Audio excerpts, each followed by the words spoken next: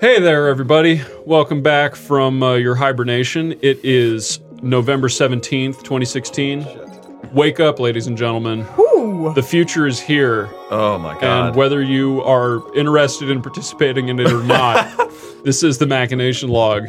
And we are the movie crew. Oh. Movie crew prime right here. We got Nicole. Mostly functioning. Ryan. Oh, in a new era. And David. Woohoo. David is vertical. I am vertical for the first time in a week and a half, and it doesn't feel good, but it is great. Yes. That is a great way to put it. That is as well as I can put it. We're here to discuss No Country for Old Men, despite our various wounds, psychological, physical. And other. Yeah, there will be... Emotional. There will be an addendum to this that will probably go into that a little bit more. But for now, we're here to discuss a dang movie. We're here to discuss No Country for Old Men, a Coen Brothers classique, like so many of their movies. I think this is our first time having a repeat director, but there's two of them, so I'm okay cheating on that. That's a good point. Yeah, there you go. Yeah. And they've put out enough good movies. I think they kind of deserve it at this point. I mean, I'm sure we'll double up eventually on some other people here. You Probably. No Country for Old Men. Fucking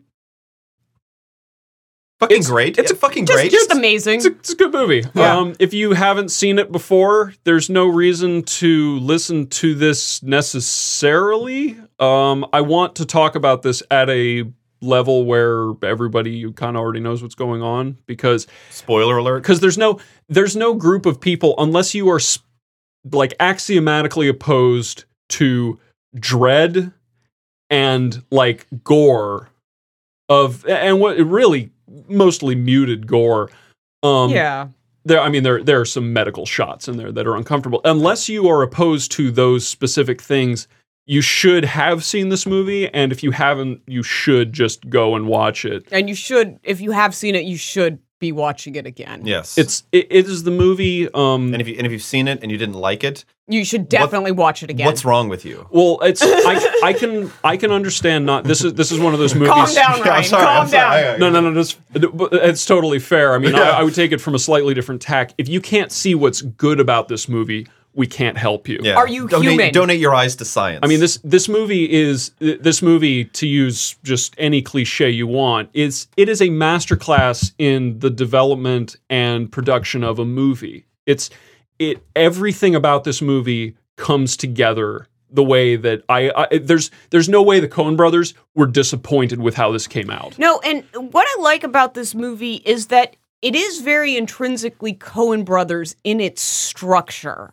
It harkens back a lot to Blood Simple, their first movie, a lot to like Fargo, and structurally, it is very, very intrinsically Coen Brothers. But it is an adaptation of a Cormac McCarthy novel, so you get some dialogue, and that's a little bit stronger than I think their other films. And not only is it stronger just because the dialogue's better, it's also, and I think Ebert said this really nicely, like the already great dialogue is just vastly improved by the delivery of it by the actors in the film. So you have what's already a great Coen Brothers film with like the icing on the cake that like the dialogue here is so top notch that you just have a winning product all the way around. Yeah, I haven't read the book. Ryan, I think you said you've read the book. Yeah, I've read a lot of Cormac McCarthy stuff. It's not his best, but even that's fucking great. You know what I mean? Like, Yeah. So like, I have to kind of balance it out. It's a very good book. It's a solid read. It's a quick read as well. Okay. And that's also kind of fun too. There's some, obviously I don't want to harp on the idea of, parsing out where the book and movie differ from each other. There obviously is more in the book, but like the elements that are stripped out, that are taken out for the movie, it doesn't exactly inhibit like even Cormac McCarthy's wider points and tone of the film as well. So in the end, I'm not to say that I wouldn't hesitate to guess. And I think this is another instance where the movie perhaps is better than the book. I mean, I enjoyed the movie more than I enjoyed the book. But both are very, very good. And if you've never heard of Cormac McCarthy, or if you haven't read anything by him, you should start. You should And do that. a few of his movies have been adapted, like The Road. Yeah, The Was it Road. With Viggo Cormac Mortensen McCarthy? as well. All the Pretty Horses. I think Blood Meridian was supposed Is to get adapted. on Yeah. deck. It is in progress. In progress, and that's his masterpiece as far as I'm concerned. I've only got about halfway through that. It wasn't in a good place when I tried reading. Yeah, that movie will haunt you for a while if you read that. It's The book. Yeah, the book. Yeah, Yeah. I'm sorry, the yeah, movie. book. The movie's to be, TBA yeah, as TV. to whether it'll haunt you or not. But So a well-adopted or a well-adapted author. yeah, absolutely, because I think he is foremost one of the top 5 American writers of the last 25 years at least. I would say confidently. What kind of aesthetic? So Cormac McCarthy is clearly a writer based in the Western tradition as well, but then he also has some of his language and his use of the English is uniquely his own. But also, I think that what is kind of combines with him is that he has perhaps one of the most vivid imaginations in writers today as well. He is not merely great in the kind of like technical way that he describes and how he formulates his writings, but also in the kind of like vivid imagination that kind of inhabits the world around him. This also can apply to like the two main types of writing that he does. One are the kinds of not mainstream but he isn't Oprah of the Book of the Month guy with like All the Pretty Horses, Cities of the Plain. I mean, these are great books, but not as extravagant as his other stuff, like The Road would be, where there are these like really amazing, this apocalyptic vision that he has and how he's able to convey it. But then also, if you look at his darker stuff, which would be like Outer Dark, Child of God, which is also a movie, Blood Meridian, these things are just so lush, but at the same time, he is not a structured, plot-based writer either. And this is what can be a lot of very frustrating for people, because the way that his worlds are constructed is about the feel of the language, not about moving the plot from chapter to chapter to chapter. I think that maybe that's why it works so good, because it's like you got the really good dialogue feel from McCarthy, and then you've got the Coen brothers who are masters at executing, a storyline. Well, and so like put together, you get like a really strong product. That is interesting that you say he's not heavy on plot, because one thing that stands out in this movie, if we classify it as an action film, and I see no reason to do that, I actually think one of the easiest comparisons to make with this movie is Die Hard. Not only for quality, but also for format.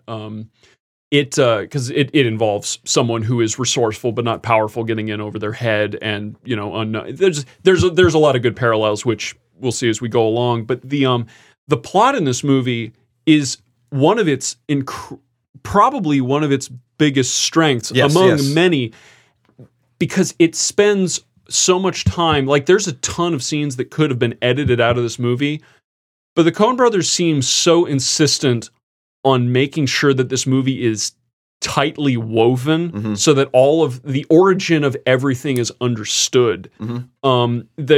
Everyone goes to the store to procure the things they need. When characters get hurt, they heal themselves, and that process is shown. It's just everything. Finding when Brolin initially runs into the money, he runs into the I forget what the generic colloquial term for it would be, but when he finds the money, he finds the money by going on a goose chase where you get to see the wheels turn in his head the entire time. He shoots a deer, follows a blood trail, sees another oblique blood trail, follows that. There's a dog. He finds the trucks. It's so methodical. You see every scene. Like, I would be terribly interested to know what scenes were cut out of this movie. Well, now traditionally, and this harkens back to their very first film, Blood Simple, which you can actually draw a lot of parallels between these.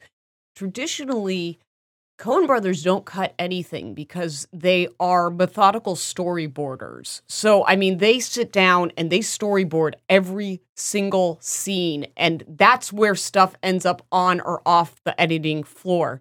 When they commit to filming a scene, I mean, it's going in there. They've already made that decision by the time that they're filming. So there's very few, cases where you have, deleted scenes as a Coen brothers extra on your DVD, because that's just not their style. Like, if it was going to get cut, it got cut on the storyboard floor. It didn't get cut in the editing room because they've decided they want it in there if they're going to waste the time shooting it. Yeah, the deliberateness of the Coen brothers' approach is kind of unique to them as filmmakers anyway. Well, and it also comes back to they started as indie film directors, and you have to be very conscious about how much money you're spending on film if you have a tight budget. Yeah, so and kind of like entering into two things too, I'll kind of like wrap up with Cormac McCarthy, but then I want to get to the issue of the plot thing as well. I mean, interestingly enough, I think that we are in a good position here. And when I heard this movie was being made, this was back in 2006, 2007 or so, when I heard this movie was being made, I was very excited, right? I was very excited because more than anything else, I think that, Cormac McCarthy is one of the most cinematic novelists of our time, right? The idea that cinema is different than movies in the sense that it is more conscious of the world and universe that it creates through filming and through plot and through story, right? Those things need to be interwoven in a way that is primarily visual, but then also is able to express more than just the visual aspects of the scene.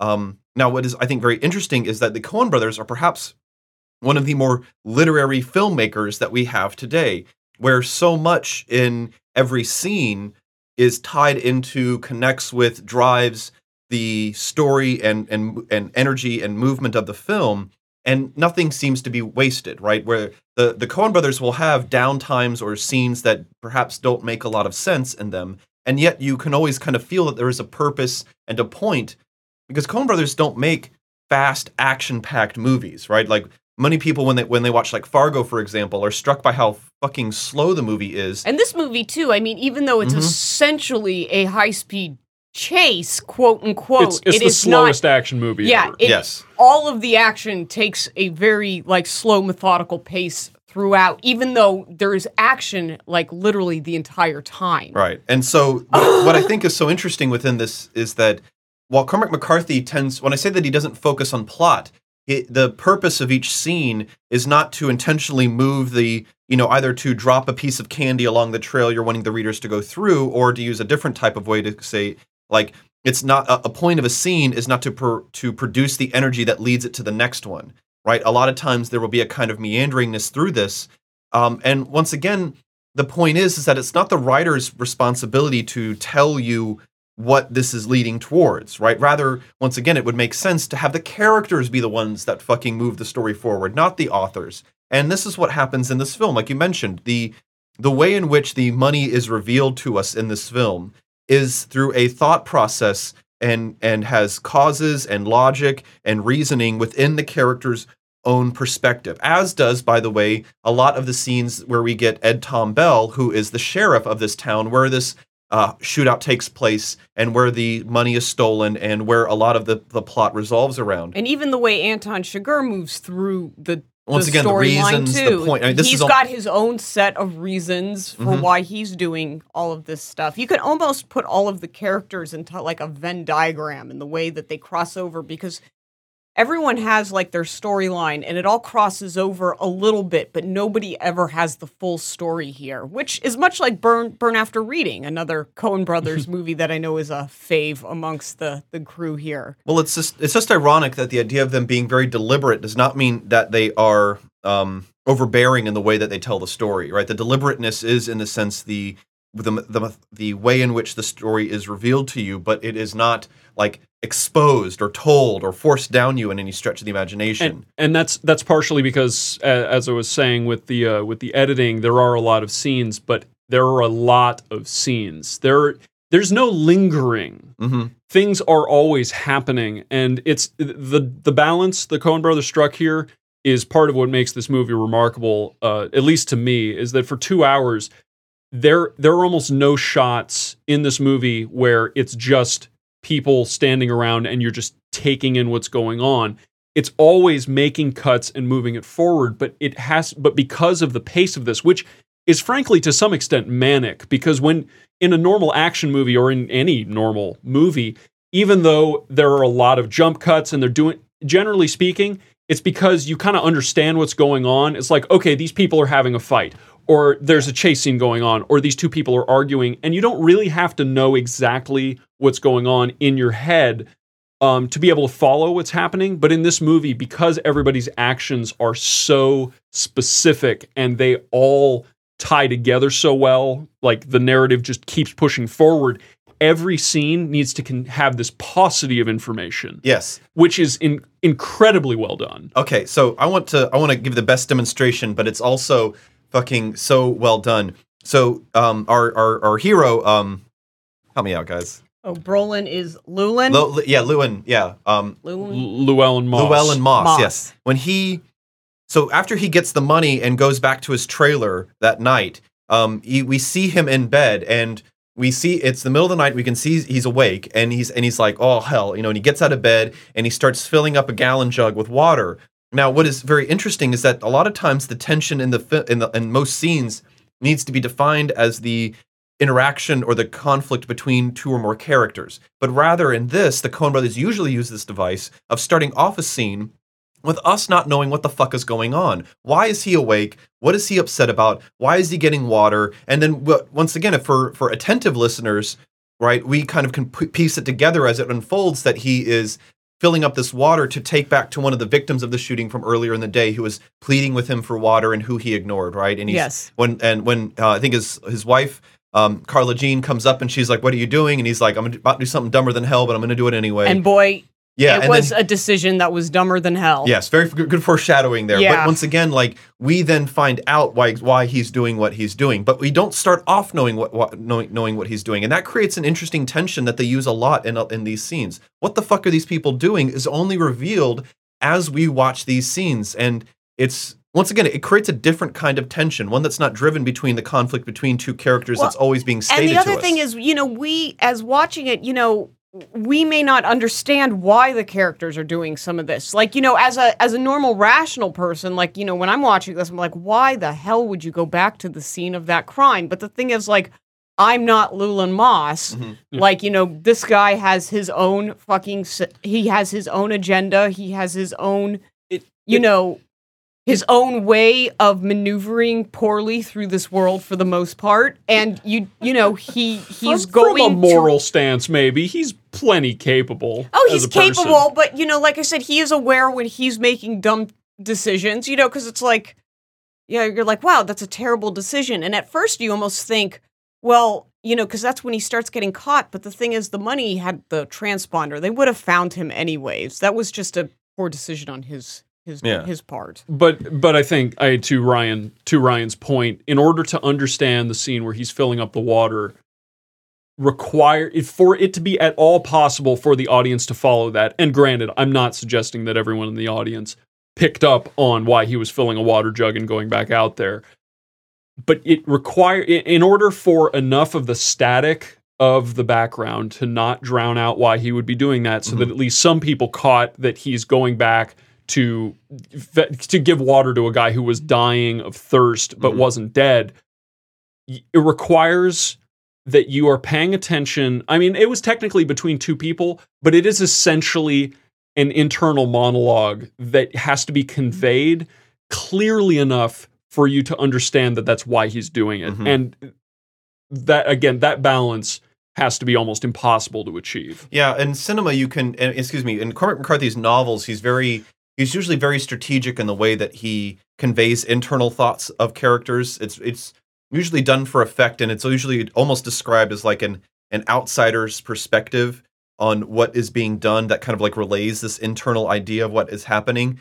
And he loves the kind of ambiguity of describing a key scene from the outside and with multiple interpretations to kind of like, convey the larger mixes of emotions and of characters in pivotal moments from the perspectives of the story and the place and the setting and, the cosmic and spiritual. I mean, the guy is like, has a lot of threads that he kind of rolls through in a lot of his novels that kind of also come through in the main points of what this film is as well. But what was also very cool is that when you link this up with the Coen brothers, who are so fucking effective at using small little cinematic devices in order to convey story. I mean, one thing I have to just mention right now is that the sound of this film is absolutely incredible. I have never experienced a film where the sound was so well executed to the central conveyance of the story in this film. It is unparalleled in its greatness. No score. Like there's a swell very near the beginning during Tommy Lee Jones's monologue. There's almost, but for the most part, this is almost no score. Like there's no musical. There's almost no musical cues throughout this for you to help move you along and help you understand how you should feel in these scenes. Like you don't get that. I don't. And what's nice about that, aside from being kind of an obvious trick to make sure that you don't know what's happening next, it forces you to pay attention to people's intentions, which benefits the movie greatly because I don't know that there is music. I was thinking about this the last time I watched it. There isn't music that would make sense to play over Llewellyn Moss's original discovery of the briefcase that wouldn't make the whole scene feel glossy in a way that just kind of it would be the it would be like the Dusty Trail kind of music, and you would know that he's just like, this is what he does. And one day this it turns it into an actual fairy tale to some extent. And that's which would so completely betray what makes the movie effective in the first place. And even I love the what's essentially the shootout in the middle of the street between him and Chigurh later in the thing, but there's no musical cues telling me, okay, we got to get amped up here because we're in essentially the middle of a gunfire fight. Like there isn't any of that. Like it's just people awkwardly kind of sneaking behind cars. There's no music telling me that this is a high intensity moment. But ironically, it sounds like a fucking gunfight. Yeah. Like it sounds like what a gunfight would sound like. Well, and as a result, the effect that this has, there's no musical score that could properly underline the fact that we don't know when this fight's going to be over because we have no fucking idea who Chigurh is, or at least Moss doesn't. No, Moss doesn't even technically. He doesn't even know who he's shooting at. I've seen this movie. I don't have a better understanding of Chigurh's character. Moss doesn't technically know there's only one guy. Yes, like it's the only way. Like there's no kind of music. You couldn't even do like the violin. You couldn't even do like the string section doing the low hum for tension.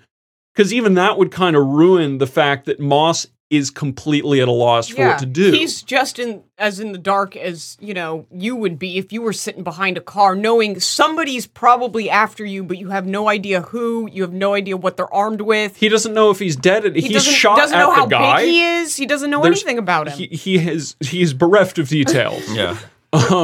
Which allows us to transition quite nicely to the man himself, Javier Bardem, in what has to be his breakout role. It was his breakout role, and I think he had been in Spanish films. Yeah, noted actor in Spanish films. Yeah, no, I had seen him in some of Iñárritu's earlier Spanish films and stuff, but nothing mainstream Hollywood at this point. And I think that worked really well because if you had gotten anyone else to play the role of Anton Chigurh, the problem is when you have specific actors playing things, there's associations you have with those actors because of other roles, because how you perceive, and to have someone who you don't have any relationship with as an actor play this basically character who is, he's a ghost. Designed to be foreign. Yeah, he's foreign. He's a ghost. Like, Tommy Lee Jones' character thinks that he's chasing a ghost. He can't even verify that this guy is real. And I think that was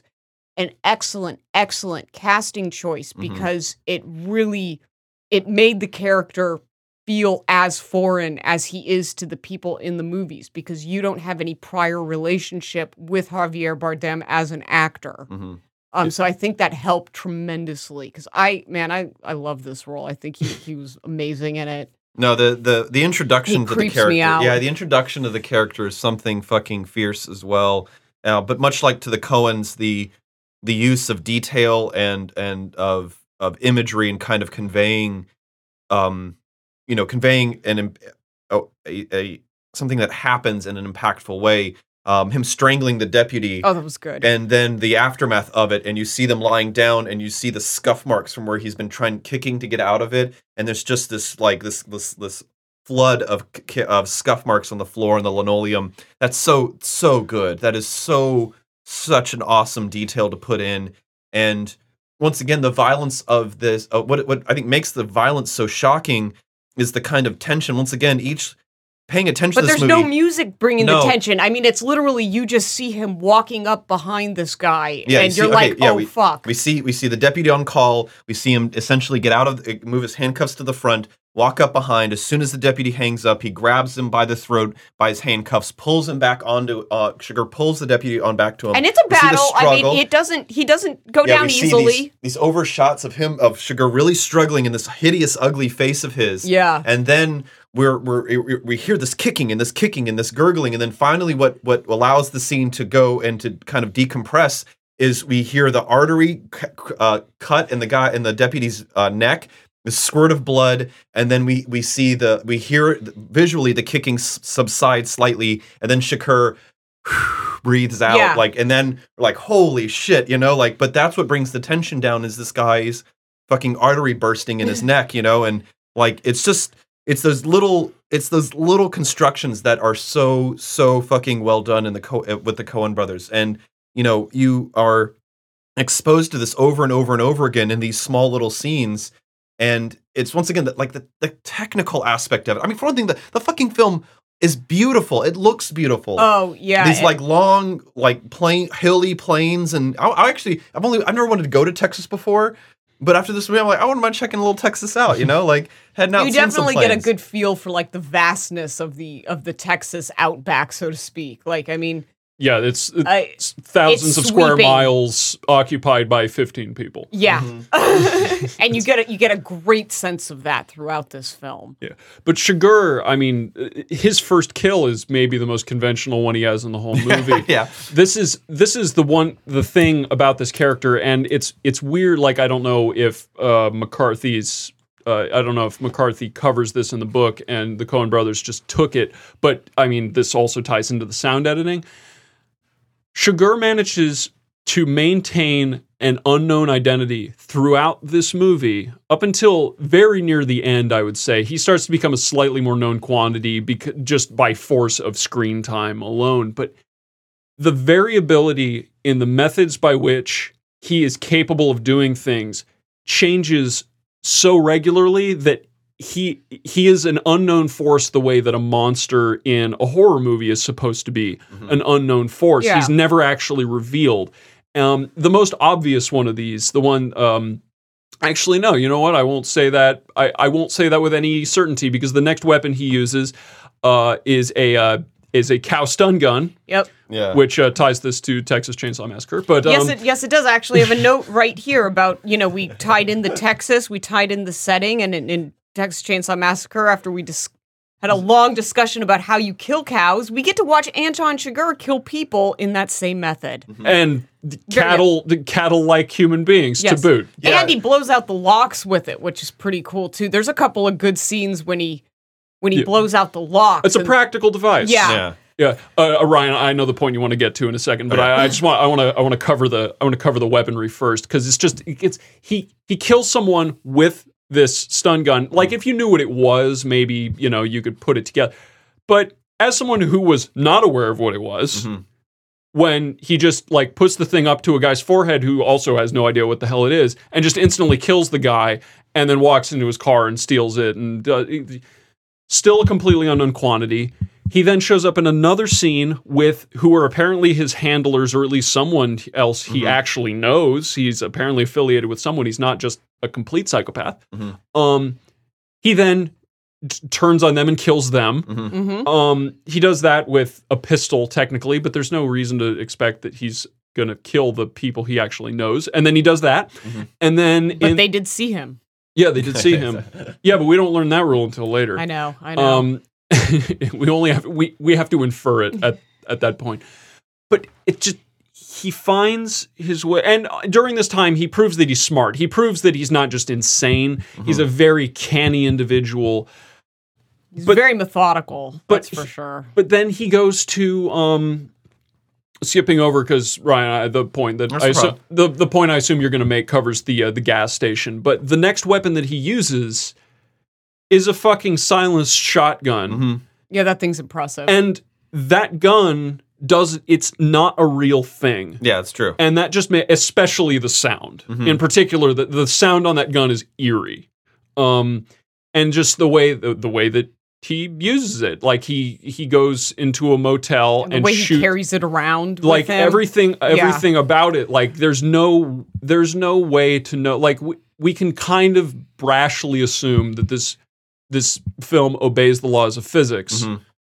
But the novelty within the laws of physics is very well stretched with this character. Yes. But that's the thing.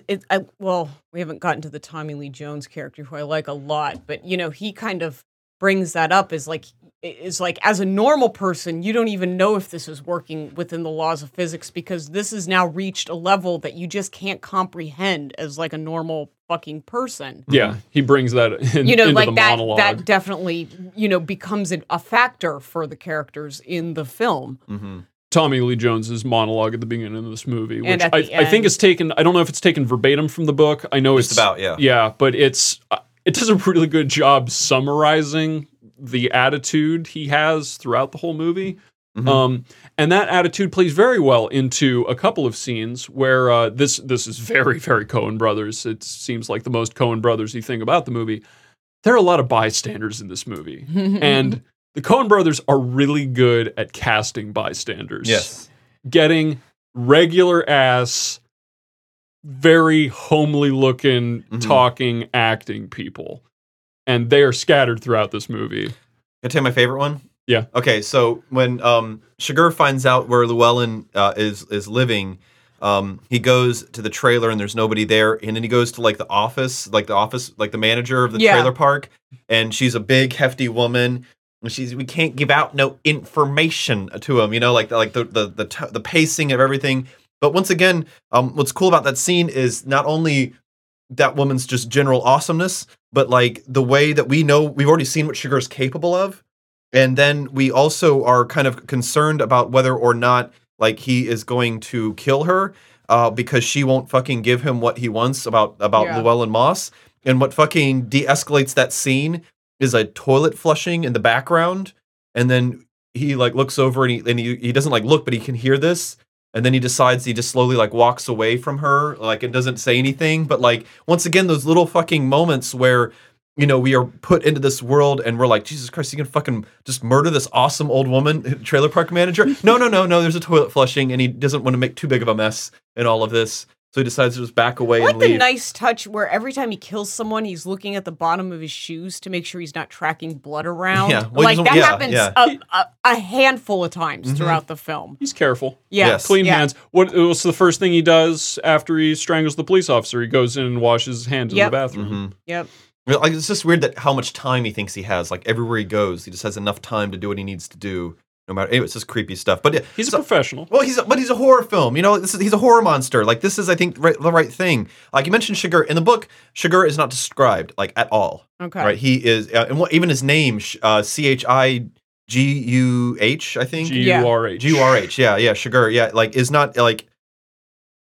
That's a meaningless name. It doesn't come from anywhere. It doesn't mean anything. Like, Chigurh is kept this force. It's like he's a phantom. Yeah, he's just ambivalent within the whole story, and it's just fucking like you mentioned the idea of his ghostness, his presentness is never present. Like there's just this fucking thing that goes through this whole fucking book and this whole movie, and I mean it is so good though, and so well done. And I think that they had, that's where the movie could have definitely faltered a lot was in the Chigurh character. But like you said, I think the Coen Brothers made a lot of smart decisions about this.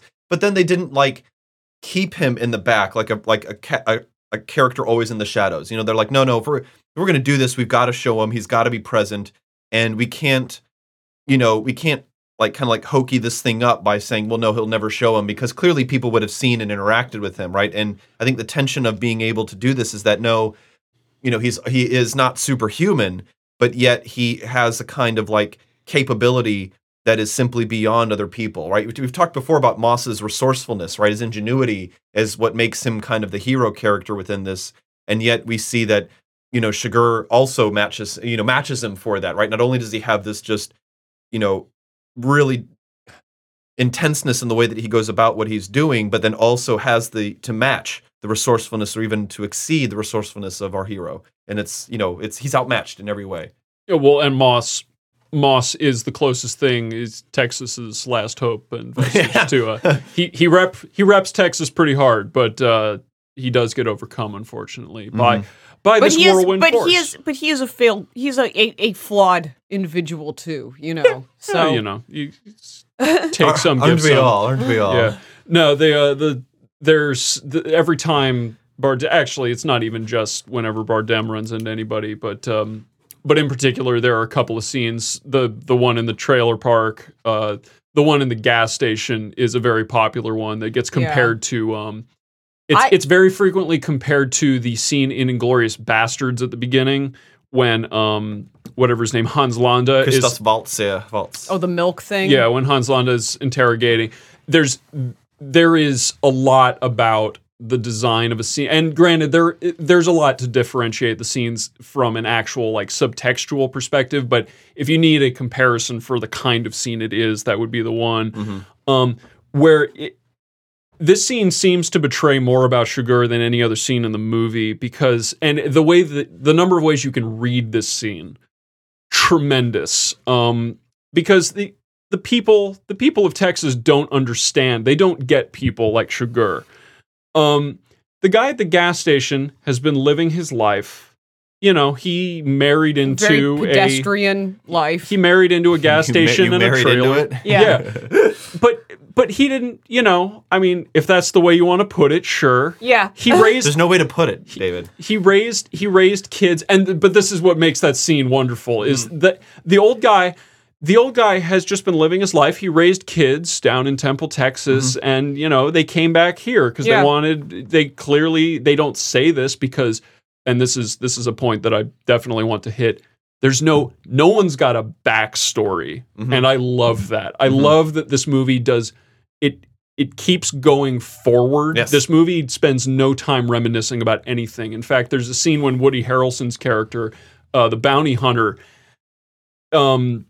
his boss, his contractor, actually gives him the opportunity to say something about his history. It's like, you've led something of a charmed life, haven't you? And all he says in response is, I don't think charm's had a lot to do with it. That's the closest we get to a history on anyone in this movie. And then the one other time we get a little history is we do learn that Llewellyn Moss was a welder, and he gets fucking annoyed when the guy starts asking him what type of weld. He's like, if you can weld it, I fucking welded it. Yeah. And then to get back into the country, when he crosses over to Mexico, we do learn that he was a two-tour Vietnam vet. But that's about it. That's all we know about him. Yeah, like it's incredibly sparse. But in that gas station scene, I mean, in Chigurh's world, this man couldn't be any less relevant or small to the grand scheme of things, because he has no obvious capabilities. He's not useful the way that Chigurh is. Chigurh is the one right tool, to use his own words. That is who he is, and that, I mean, if you want to play into, and that's one of the many, many ways you can read it, is that Chigurh is the oncoming wave of utilitarian capitalism sweeping over a world He's the change that these old folks just don't know how to process. He's the all numbers motherfucker who the ethnic, foreign, all business, like he is just that guy. And he's willing to toy with people along the way and dispirit them. So, but I gotta kind of emphasize that, part of the main question of the movie is what is Chigurh all about, right? Like, what is his motivation? What is this? Because the guy, because one thing that we do find out about Chigurh is from Woody Harrelson's hitman character. He's like, he's a psychopathic killer. There are plenty of those, but you can say that he kind of has like a rules system that kind of like transcends money, like morality. Like he operates by his own rules, and the gas station scene is very good because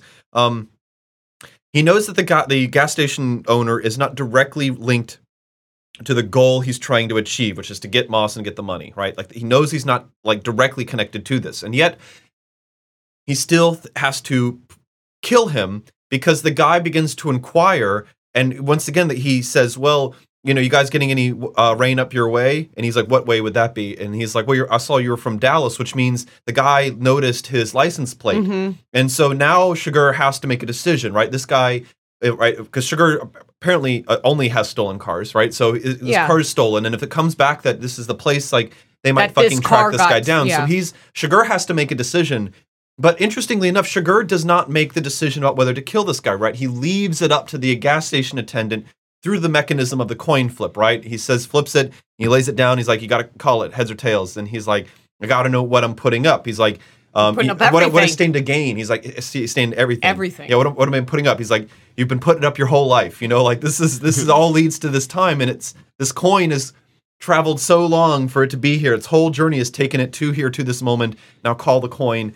And, you get this really neat sense that what is driving this guy is something that is simply beyond what we can kind of understand, right? It reduces down to the coin flip, and the kind of terrifying nature of that is that, we still don't know the outcome of this, right? The kind of concern that we would have about any situation where we would be put into like a 50-50 chance of like living or dying, like nobody would want to be put into that. And yet that's where we're at. And of course, the scene resolves itself in a rather fun and enjoyable way where once again the tension gets relieved, and even Sugar perhaps shows a little bit of gameness with even when a guy guesses correctly, he's like, well done, like good, like it's like, I mean, the mechanism in this of Sugar in this is kind of truly terrifying, but it's also important because the only other time in the film that he uses this mechanism of the coin flip is with Llewellyn's wife, Carla Jean. And that I think has its own, that I think has its own kind of indication that Sugar, is willing to kind of compromise because he does give her this option, right? There is the choice that he gives her in this, despite the fact that this would be like, she doesn't want to take that choice. I read that totally differently. Oh, okay. I mean, I see that scene. That scene clarifies the gas station scene in a what do you mean? really basic way for me. Carla Jean sees through the it's the term I wrote down for this. She sees through the jaded sophomoric way of looking at the world of fate in that way. Like the coin flip, he puts all this weight on the coin flip because it's supposed to represent, just the causality of the universe and the chaos of it. She's and the just fact like, that, you're the one that has to do this anyways. The coin doesn't matter. She calls him on it in a way that no one else in the movie... Why does he give her the option, though? This is my point, would be that why did he give her the option? Why didn't he just fucking kill her? He said he was going to kill her. He said he was going to do it. But so in a sense, what I think the point I was trying to make, though, is that I think Sugar goes back on his own word, which is something we'd never seen him done in this film before. He goes back on his own word to give her the chance of living. When he told Llewellyn, like, you are dead, right? When he tells him, you're dead, Llewellyn, you can't, what you do now is only to save Carla Jean. If you give me everything now, I'll kill you, I'll leave her. He doesn't do it, so he, by his own measure, has to fucking kill her. So why does he give her the option? I don't want to disprove your... Sure. Yeah, why does he give her the option? Right, that was my kind of curious point as well, where he does, I think, soften... And maybe because she sees through that, right? Is that kind of what he recognizes? Maybe because she does. I mean, because she does kind of call him out in a way that nobody else who's like face to face with him calls him out. But I mean, at the end of the day, it's still futile anyways. It doesn't help her. Well, it's just interesting that, if they tried to resist, they'd more than likely lose anyway, right? Yeah. So it's either I'm going to 100% kill you. If you try to resist, I'm going to 100% kill you. No, but I'll give you 50. I'll give you some agency to fucking get out of this. I'll let you get some agency through this mechanism of the coin flip. I was trying to come up with with the contrast with when he kills. I don't remember Woody Harrelson's character's name. Oh, do you have Carlson? Yeah, yeah, you're right. You're right. It's like something Carlson or Carlson something. What is it? Carson. Carson. Yeah. When he kills Carson, the situation is very similar. Carson basically accuses him of being crazy, and so does Carla Jean. But the difference is that Carson tries to bargain with him. Yeah, Carla Jean does not. No. Carla Jean accepts her fate in a way that most of the other characters that are resisting or are actually in the way of Sugar do not. She is actually, she hasn't necessarily given herself up to him, but she she sees the futility of it in it, and won't call it. yeah. Well, Yeah. I won't.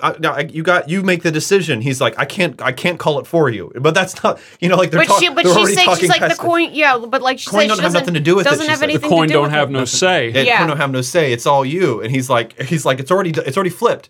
He's like, you have to call it. I can't call it for you. And I mean, that scene is so about the subtleties when. The breaking of his voice when he first says call it, I think he's fucking restraining the fact that maybe he doesn't want to kill this woman, right? Like, once again, to contrast with the gas station attendant, his call it is like, call it. Like the huffing. Yeah. But when he first says it to her, he's sitting down and he's like, call it, like his voice is breaking. And I think he fucking doesn't want to do this. And she once again, like, like, I'm not going to do this, which, I mean, in a sense, logically would mean that you'd have to go back to the original fucking premise of why he's there, which is to kill her no matter what. Right? To kill her because he told Moss I gotta fucking kill her. So I think that, what develops from that, like, once again, to me, the most interesting thing is that he gives her the coin flip when when by his own measure and his own rules should not have. And that's what I find the most fascinating scene from this, where you get. But she was right in the end. It didn't matter anyway. Oh yeah, no. I mean, she's gonna die. But the only chance she had would be to call it, and then she's like, "Fuck you, I'm not calling." Which is once again probably the most admirable thing about her character as well, is that like, I'm not going to do this. So, it's just so that scene is so well done, and the mechanism of that I think is so interesting because of the kind of, once again, the roundabout way in which we're kind of revealed who this character is, because we're never explicitly told anything by Sugar himself. We're never told anything by Sugar himself, and we're sure as hell. We don't even know, quote unquote, who he like works for, essentially. Because it's like he's a tool. Yeah, he's just like, you hire the right tool for the job or whatever. Yeah. Which, I mean, he did kill the people he was working with. That's because they hired another tool. Yeah, right? They betrayed him. No. He kills the people that he was working with at the beginning. At by the beginning, cars. when he gets the transponder. Oh. Yeah. So he's already kind of off the rails, as it were. But that's okay. But they've seen him. They've seen him. Yeah, I guess that's one of the rules. Yeah.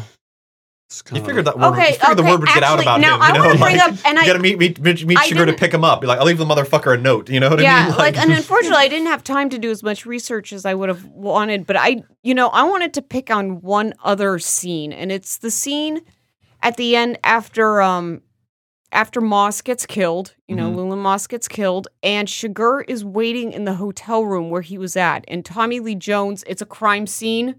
It's supposed to be it's all done off, but Sugar's still waiting behind the door, and Tommy Lee Jones goes inside that room.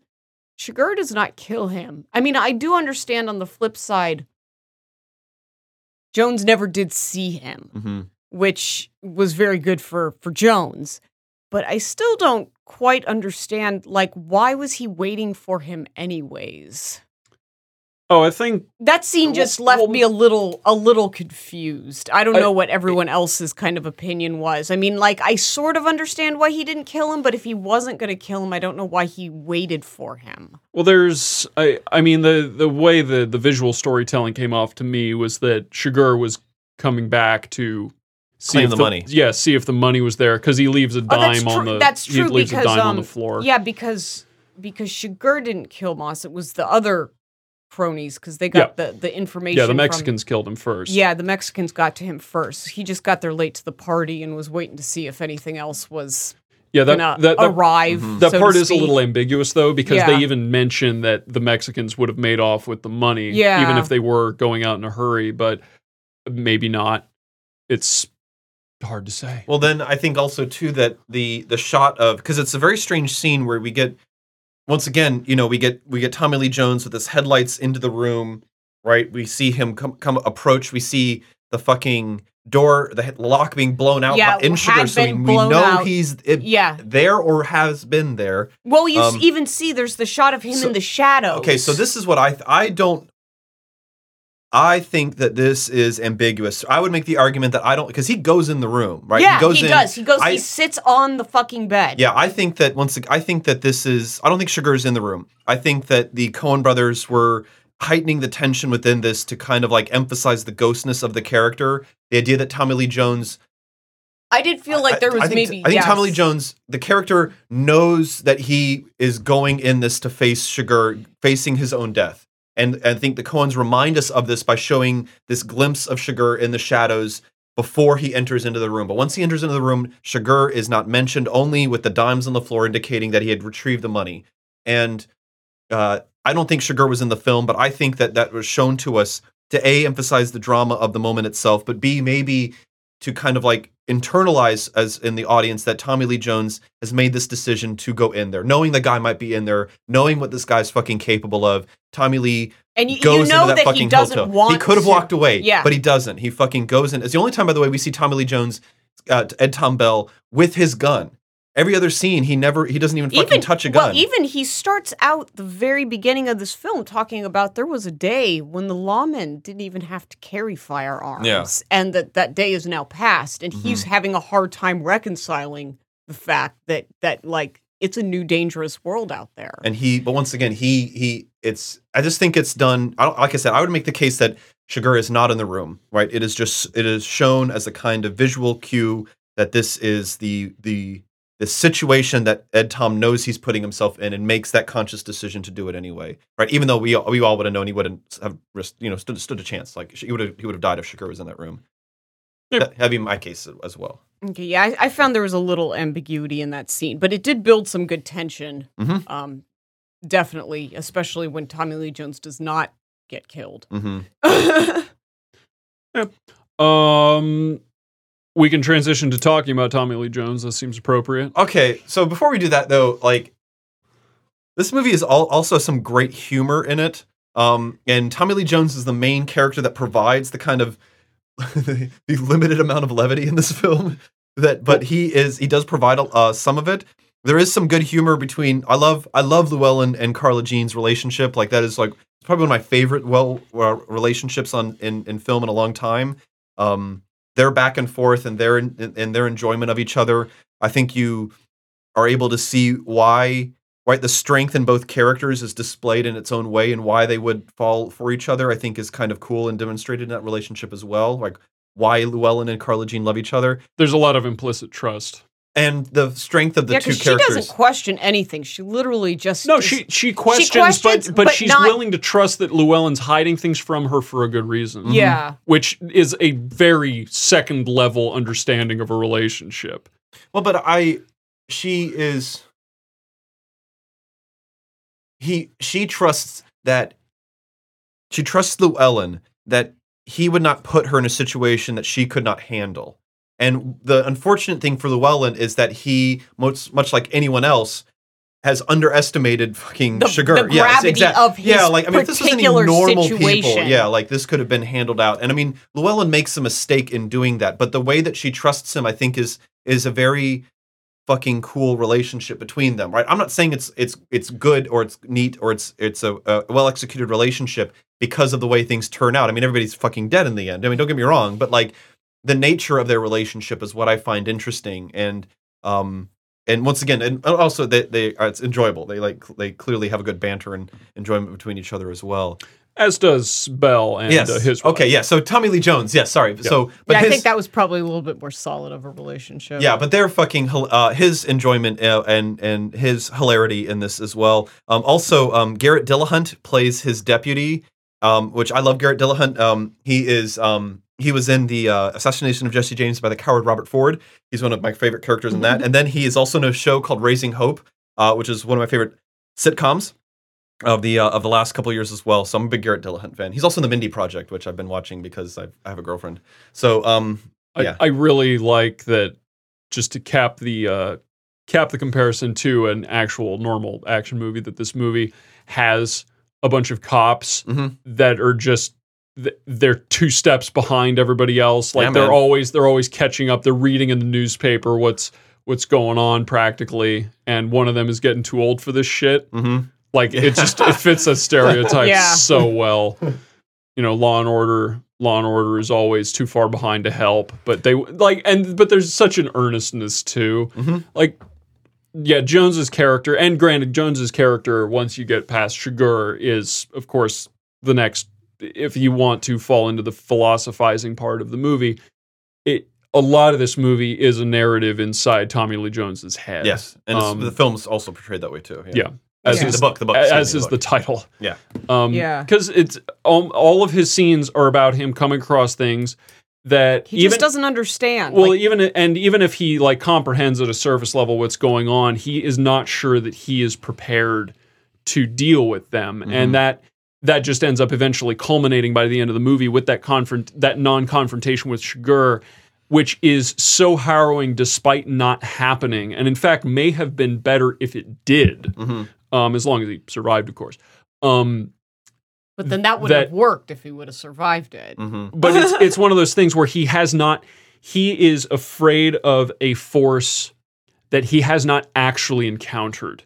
He has only heard about it. And witnessed its aftermath and just been glad that it wasn't there. I mean, he goes to all of these sites the first time, the burned out car. And I he love goes that. to the They're like, you want to shootout. go check out that sighting? He's like, I don't know. I saw it the first time. I don't know why I got to look at that shit again. Yeah, if there like, have any new bodies accumulated? Well, I like- guess we can miss it. yeah. And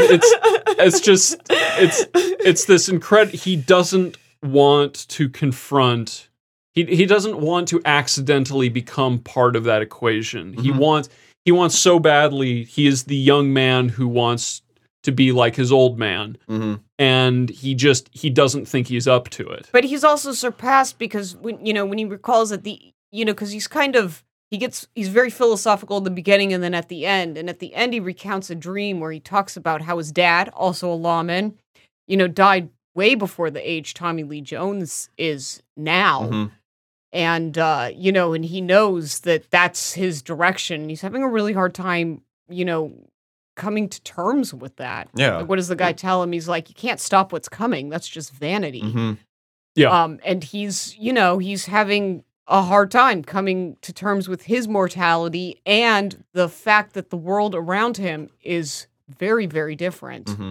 Or maybe it's not, and he's just not recognizing what the old timers had going for them. I mean, there's the scene where he talks. Every scene that Tommy Lee Jones talks to other people is highly informative. Yeah. He talks to his. I didn't catch whether it's his uncle or his nephew.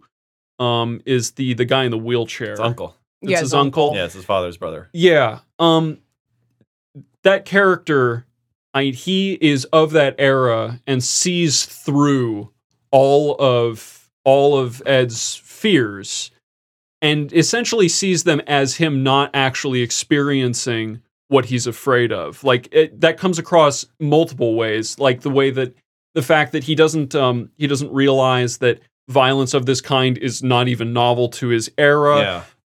The way that what was it? His uncle didn't even want to take on the badge.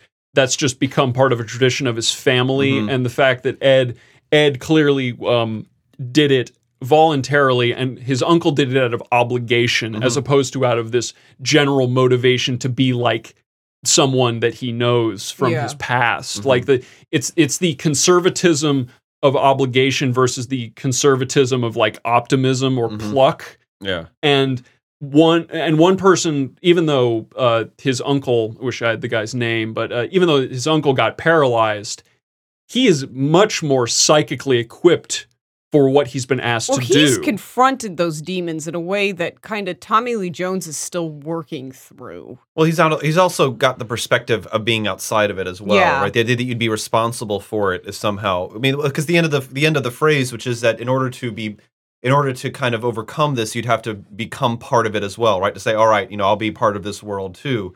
Like he feels that it's changed and he's not comfortable that he's willing to do and say what it would take necessary, what it would require of yourself to like overcome Chigurh. Like, you would have to do something that you might have never thought yourself capable of doing. And he, rightly is having some fucking reservations about this. Like there's a way in which you can, people do what they do now because they're very comfortable in the ways in which they have, acclimatized themselves to their fucking surroundings and the moral decisions of their life. The idea that you would go and consciously disrupt that is something that is pretty anathema to most people. But the idea that you'd willingly put yourself into a situation that those choices those future decisions would be in an ambiguous state, and that you might have to make new decisions and reframe this world. Most normal people don't do that, right? Normal people don't do that, right? And if anything, you talked about the inherent conservatism that people have towards that.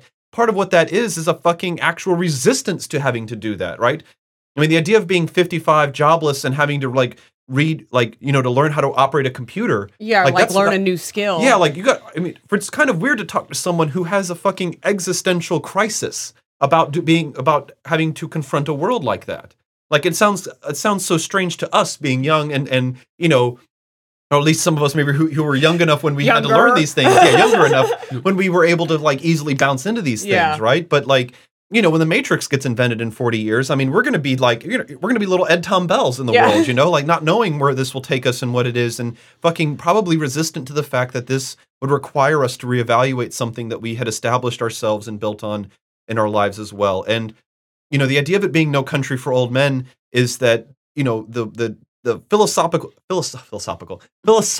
themes that are running through this bad boy are varied and extreme in the way that they can be juxtaposed against each other. And it's something that I'm not comfortable coming down and saying that I've really mastered or understood. I don't have a kind of master reading of this film or this book in any sense of the word. And to a certain extent, I think that we have to kind of recognize that putting us in this ambiguous place is maybe half the point of what No Country for Old Men is trying to express to us. Sure, but why not try? No, absolutely. The struggle of making sense, I think, is what we're at here as well. But if I could maybe just back it up to the point too about the idea of being old in this world, or the idea of growing old. Also, Cormac McCarthy wrote this book when he was just 75. And that was something that was, that he, I think, was kind of really coming to grips with when he was writing this book as well. More so than any of his other works. And, you can definitely make an argument that this is, the ruminations that are going on, and Ed Tom is exactly, the larger ruminations that I think a lot of people would have to kind of confront also as well. But like I said, it's just so goddamn good. This is just so good. I mean, never has gaining old and being uncomfortable with a changing world been presented so masterfully, I've got to tell you. But again, even that read, even that most basic, not philosophical sounding read, I almost think doesn't go back far enough, because Ed Tom was old before Ed Tom was old before he was old. Mm-hmm. He always wanted to be like the old timers. Mm-hmm. Yeah, that is a young affectation of him, because he's not that old. He's retiring early. I don't know what that would have technically meant in the 80s, but he's clearly younger than 60. Yeah, he could keep doing what he's doing. He's not prepared for this world because he wanted it to be like the world that he was talking about in the beginning of the world of his father. Well, and that's what's good about that scene with his uncle in the wheelchair, is that he fucking describes this scene when I don't know if it's another of his relatives that gets shot to death in the doorway of his own home. The idea that there's some sort of new violence in the world that's come about. I mean, once again, it kind of disabuse him of this notion that there's the world is so horrible. He's there's fucking horror back then, this isn't something that just randomly appeared overnight, or that hasn't been coming or been a part of this world. No, right? This is Ed Tom slowly coming to a realization that the world that he bought into never really existed, which I keep resisting the urge to pull political tendrils into. But it is part. I mean, once again, politics is what the world is expressed through a very specific medium, right? But part of what I'm fascinated about politics with people is that the amount of fucking just the way that you can tell a lot about a person, the way they talk about politics, right? The idea that their views people's views on politics, I find, are some of the most simple and effective ways that you can find out someone's philosophy about the world itself, about who they are, about how they relate to other people, about how the individual relates to society. And that's one of the things that I think is so interesting about politics, that you can really find and get to the core of people's essential beliefs, because anything else that you do tends to get wrapped up. If you talk about art or music or religion with people, right, it gets codified in its own language, and people, they talk more about what makes them feel good about these things or why they like these things. But no, politics is something that you don't usually like. Yeah, it's not something you like, but you have an opinion about anyways. Yeah, and that has a kind of distillation of their views about the world, and especially about other people. If you talk about religion, it's usually people's internal views of what it is, and never like say that they have like a religious obligation to other people, right? Like talk about that with other people. They're like, we're talking about religion, like we're talking about politics. Well, that's got its own word. That's proselytizing. Yes, exactly. And so when we are kind of like looking at the way in which this film kind of confronts us to, look at the world, right? I think we're right in the sense that, Shigurs have always existed, right? Like people like Shigur, these kinds of these half maniacal forces in the world have always existed. But what has changed is perhaps, like you maybe even mentioned before, like has the system or world or society around it come to benefit people that are operating like Shigur is as well, right? Are they becoming more prominent and more capable in our society? And the way in which this is presented to us in this film is so well done, right? It is in a sense seamless with the otherwise excellent construction and mechanics of the film also, where we're glimpsed this world through the character's reaction and building around it. And it's also, I think, very interesting too, and I'm almost done here, is that this occurs in a kind of rural setting, right? This isn't a big city kind of story. This is a rural, small town, medium, small city type of story. And this kind of means that it is perhaps, being brought into this world where it primarily hadn't been, right? It's changing, but it's also staying the same. And the way in which this film kind of balances those two tendencies, I think, is really, really well executed. Agreed. That covers most of the characters and such. Yeah, I had one other scene that I wanted to bring up and discuss with you, because it was one of my little things. So after Shigur visits Carla Jean, there is the, and it's probably the most like explosive thing in the whole goddamn film. There's the car crash, and I feel like this ploy gets used too much in films where you have like everything seems okay and someone's driving and all of a sudden there's a big side-swiping car crash out of nowhere. First, I find that like in movies it's a little bit exhausted. So I didn't particularly like that, but I just wanted to see what you guys felt like at the very end, like when he walks off with the kids and stuff, because I almost got this feeling. He gets in the car crash. Obviously, he doesn't want the ambulance to find him. His bone is sticking out of his arm. He goes and buys a shirt from a kid and he wraps it up and just walks off and tells the kids, you never saw me. I felt like the fact that they would put that in, because you could have ended the movie just at him looking at the bottom of his shoes to make sure he didn't have blood on his feet, as he left Carla Jean's house. You could have ended the movie there. And not had too much problem. So I felt like the car crash was a little gratuitous. I also felt like the scene where he gets the shirt from the kid harkens back a lot to the early Brolin scene, and my memory's like a little off. You're right on. When he's on the border. Yeah, it's very close to the Brolin scene on the border, and I didn't know if they were trying to maybe express some kind of similarities between those two characters, Brolin and the Anton, the Llewellyn Moss and the Shigur character, because there was such a kind of similarity in how those two scenes played out. And I found that, with the Shigur one, it could have been left out and I would have been okay with it. So I was just kind of curious kind of how you guys felt about that ending.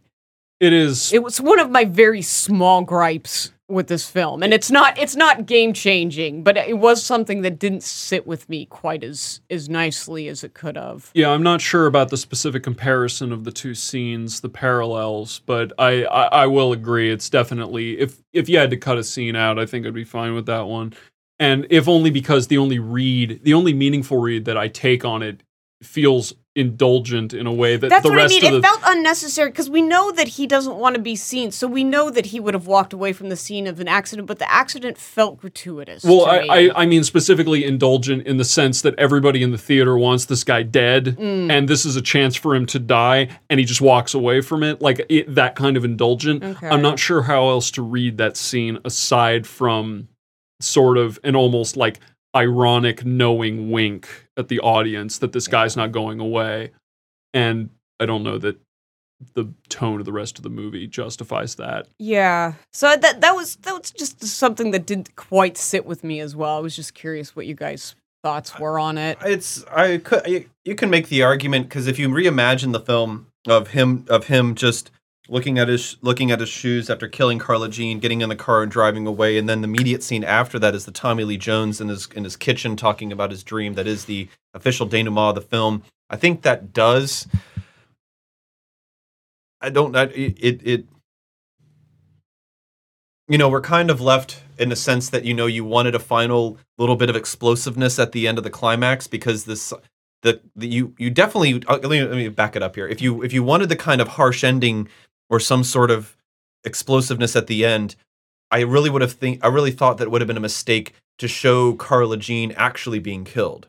I like that they chose not to show her being killed. I liked the way that was handled a lot, which is why it was hard for me to juxtapose that with all of a sudden him getting sideswiped in a car out of nowhere, totally by chance. Yeah, I mean, it just kind of, once again, maybe puts its thumb a little bit too much on the scale of saying that, Chigurh's this, he will endure. Go on. Yes, he will endure. and that is, once again, just reemphasizing the overall, real kind of like frighteningness of what this guy is and what he represents as a character too. I mean, if that's maybe, why you want to say that nothing, he cannot be stopped, this Terminator-like quality to the character, I think is probably one of the more interesting things about it. But I mean, if it was a conscious decision, and I'm actually having a hard time. I think it is in the. I think it is in the book. Is it in the book? Okay. I do think, if my memory serves, I think it does. Okay. It is in the book. Well, I guess maybe I can forgive it a little bit if they're just following the book. But I did have a little. I do not forgive adherence to books. But it is.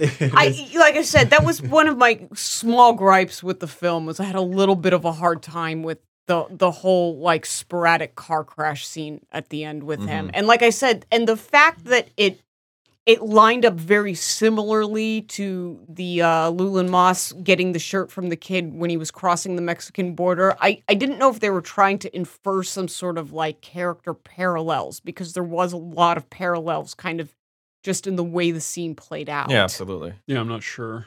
On that. Although, yeah, Ryan, to your point, the pacing there is weird, because it's a problem, I think. Yeah. That is a problem of going from him looking at his feet and driving away to because that they handled the Carla Jean death so elegantly and so non-violence in terms of like visuals. Like it was handled even quietly. Before that scene, the scene before that one is the conversation between an old timer and Ed Tom Bell, and then before that one is a tense but still low tempo scene of him going back to the motel. Yeah. So it's a very slow end to the movie. So I mean, I guess in that way I can see a little bit of variances. Well, Coen Brothers movies are kind of famous for their endings also. Like they've got some, they built some controversy about the way that they end films anyway. And, with this one, I saw this in the theater when it came out, and people were, the sudden ending of the film, him describing these dreams and leaving us in this moment, this suspended state of Tommy Lee describing to the audience, because there's no one else in the film other than Tommy Lee, and describing these dreams to us, and his. I mean, this is not a hopeful ending. Like he is talking about, visualizing this death of going to see his father after he dies. Yeah, his father's waiting for him. Yeah, waiting for him in this place, wherever it leads to. Reminds me a lot of the kind of, ambiguity of, someone waiting for you after you die from The Man Who Wasn't There. Mm-hmm. And, seeing this in the theater, people were not satisfied by this ending. Like, Coen Brothers films tend to leave really bad taste in a lot of people's mouths because of the fact that there isn't this like triumphalness to the films. This is intense. This is not necessary. This is a great ride, but this is not a fun ride. No, they're not going to give you the satisfaction out of the end of this film. And Cormac McCarthy as well is, pretty insistent that, even the spring is just another setup for the dying of winter. For the winter. There is no, it's like there's no fucking escaping it. The spring is just when the flowers sprout around the skull. They're all gonna die anyway. Yeah, exactly. There's always this cyclical difficult nature of the inevitability of not only of your end not being the end of things. Yeah. Like there is just this very kind of like larger scale to what is to how these stories kind of evolve and then resolve as well. And it's difficult for a lot of like normal cinema goers to kind of like handle this when there's not like this triumphantness at the end of a film of this overcoming is not. something. Yeah, this is not triumphant at the end by Oh, any means. that's weird. Like the ending of I thought the ending of this movie was phenomenal. Oh no, I agree. I mean, look. No, we're just we saying agree. that it's not that like if you're looking for a good happy ending, You it's should have not known here. better. Yeah. No, but like normal people in a movie theater, watching this, they get very off put by sad like, endings. I'm not supposed to feel bad at the end of a movie. Like I'll forgive people who went and took their kids to see Fantastic Mr. Fox. Yeah. But you should have known what you were getting into with this movie. He's got another animation, by the way, coming out. It's about dogs. Really? Yeah. Bizarre. It's his I thought he completely estranged and pissed off his last animation team. Apparently, he found a new one. But Solid. yeah. Wes Anderson's new film is another claymation. Is it based on a Roald Dahl book again? I hope so. Which ones are left? I don't know. Oh, that's right. They just did the BFG, didn't they? Yeah, they did. Yeah, okay. Yeah, they're running out. Yeah. Yeah, I mean that covers Yeah. basically. I mean, basically, we're left with a little ambiguity at the end. May make some people uncomfortable. Fucking deal with it. No, you can't run from what's coming, folks. Yeah, it's no. just vanity. I have to say that once again, I think top three Coen Brothers films for me on depending on the day, and where they fall in that order. My favorite Coen Brothers and McCarthy, I think, is a brilliant combination, and there's just something. Like I said, it's an exercise in filmmaking, right? If you want to make or tell a story, right? Knowing this film and studying this film, like once again, tell a story in any medium, right? Be it in any way. I think you need to be familiar with this film, and even less so with the book, but like with this film in particular, I think you have to be aware of this because scene by scene, even building from moment to moment, this movie is amazingly well constructed. I can't disagree with that. No, I thoroughly enjoyed watching this movie again. It's good stuff. No, so I don't remember if I specifically mentioned this anecdote last time when I was referring to the movie initially, but my dad, who is normally very, very, very critical of stories and movies, refuses to watch this movie again after seeing it in the theater because he actually, like, not only was he awake for the whole movie, which already rules out 2/3 of movies, but he couldn't find anything wrong with it on the first watch. Yeah, like he made it all the way to the car, from the movie theater to the car, without coming up with something to complain about, which has literally never happened before. Absolutely. I can think of no higher praise. I don't know. I don't know if the distinction between favorite movie and best movie is an important one. I don't know that this is one of my favorite movies, but it is easily one of the best movies I've ever seen. Mhm. It Absolutely. is it is almost faultless Mhm.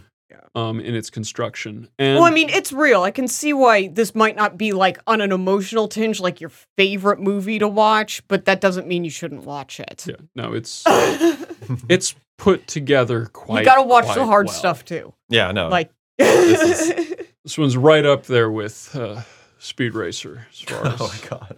Anyway, so Oh wait, who's got the next Right. guy? God, I have no Okay. idea. now that So- horror month is over, yeah, that Hortoberfest. So I've been floating some potential picks. I've decided I was going to delay the obvious choice that I was going to make. what does for that this. even mean? So I was okay.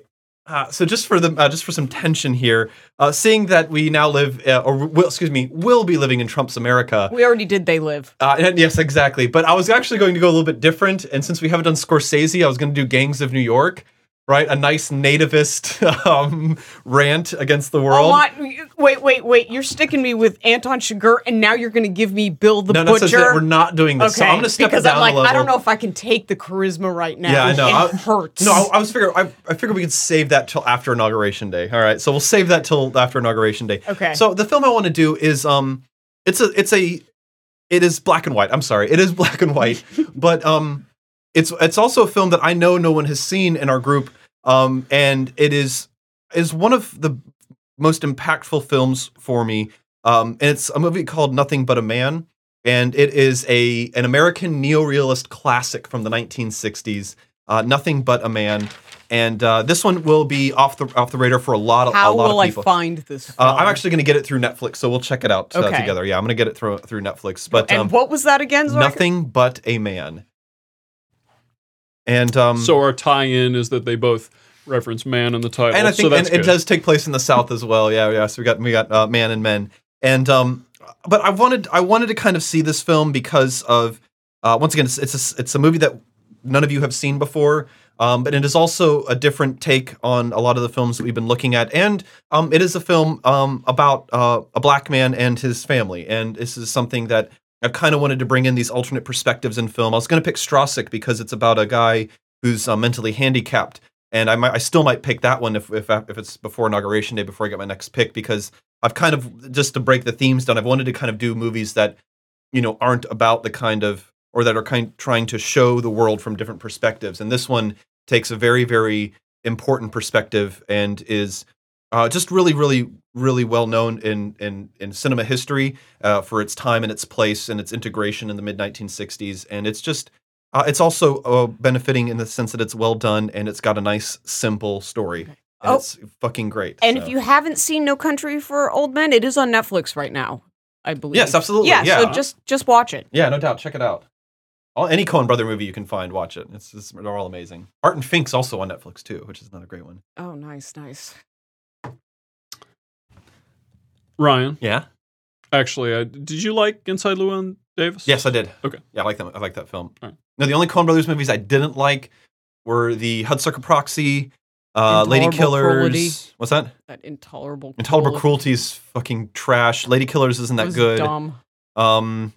And this last one, this Caesar movie, Hail Caesar. I actually didn't mind that one that much. It's low. It's their most average movie I've seen by them, and that puts it in the bottom third, bottom quarter for me at least as well. The best thing about that was the Channing Tatum fucking musical number, which was fucking hilarious, by the way. But I have a man crush on Channing Tatum, so I can't help it.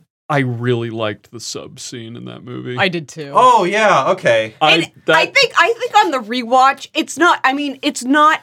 It doesn't have the impact No Country for Old Men, but it's still a fun Coen Brother ride. I just like the culmination of, instead of just being a bunch of blathering idiots just pontificating all day, that these guys actually do have a connection with the Russian government who is absorbing their members. Mm-hmm. Like just that notion in the middle of a movie that otherwise is about nothing is really good. I do want to watch it. I think the movie's about Brolin again, because he's in since No Country for Old Men, if you've noticed, Josh Brolin's in everything. Yeah. So.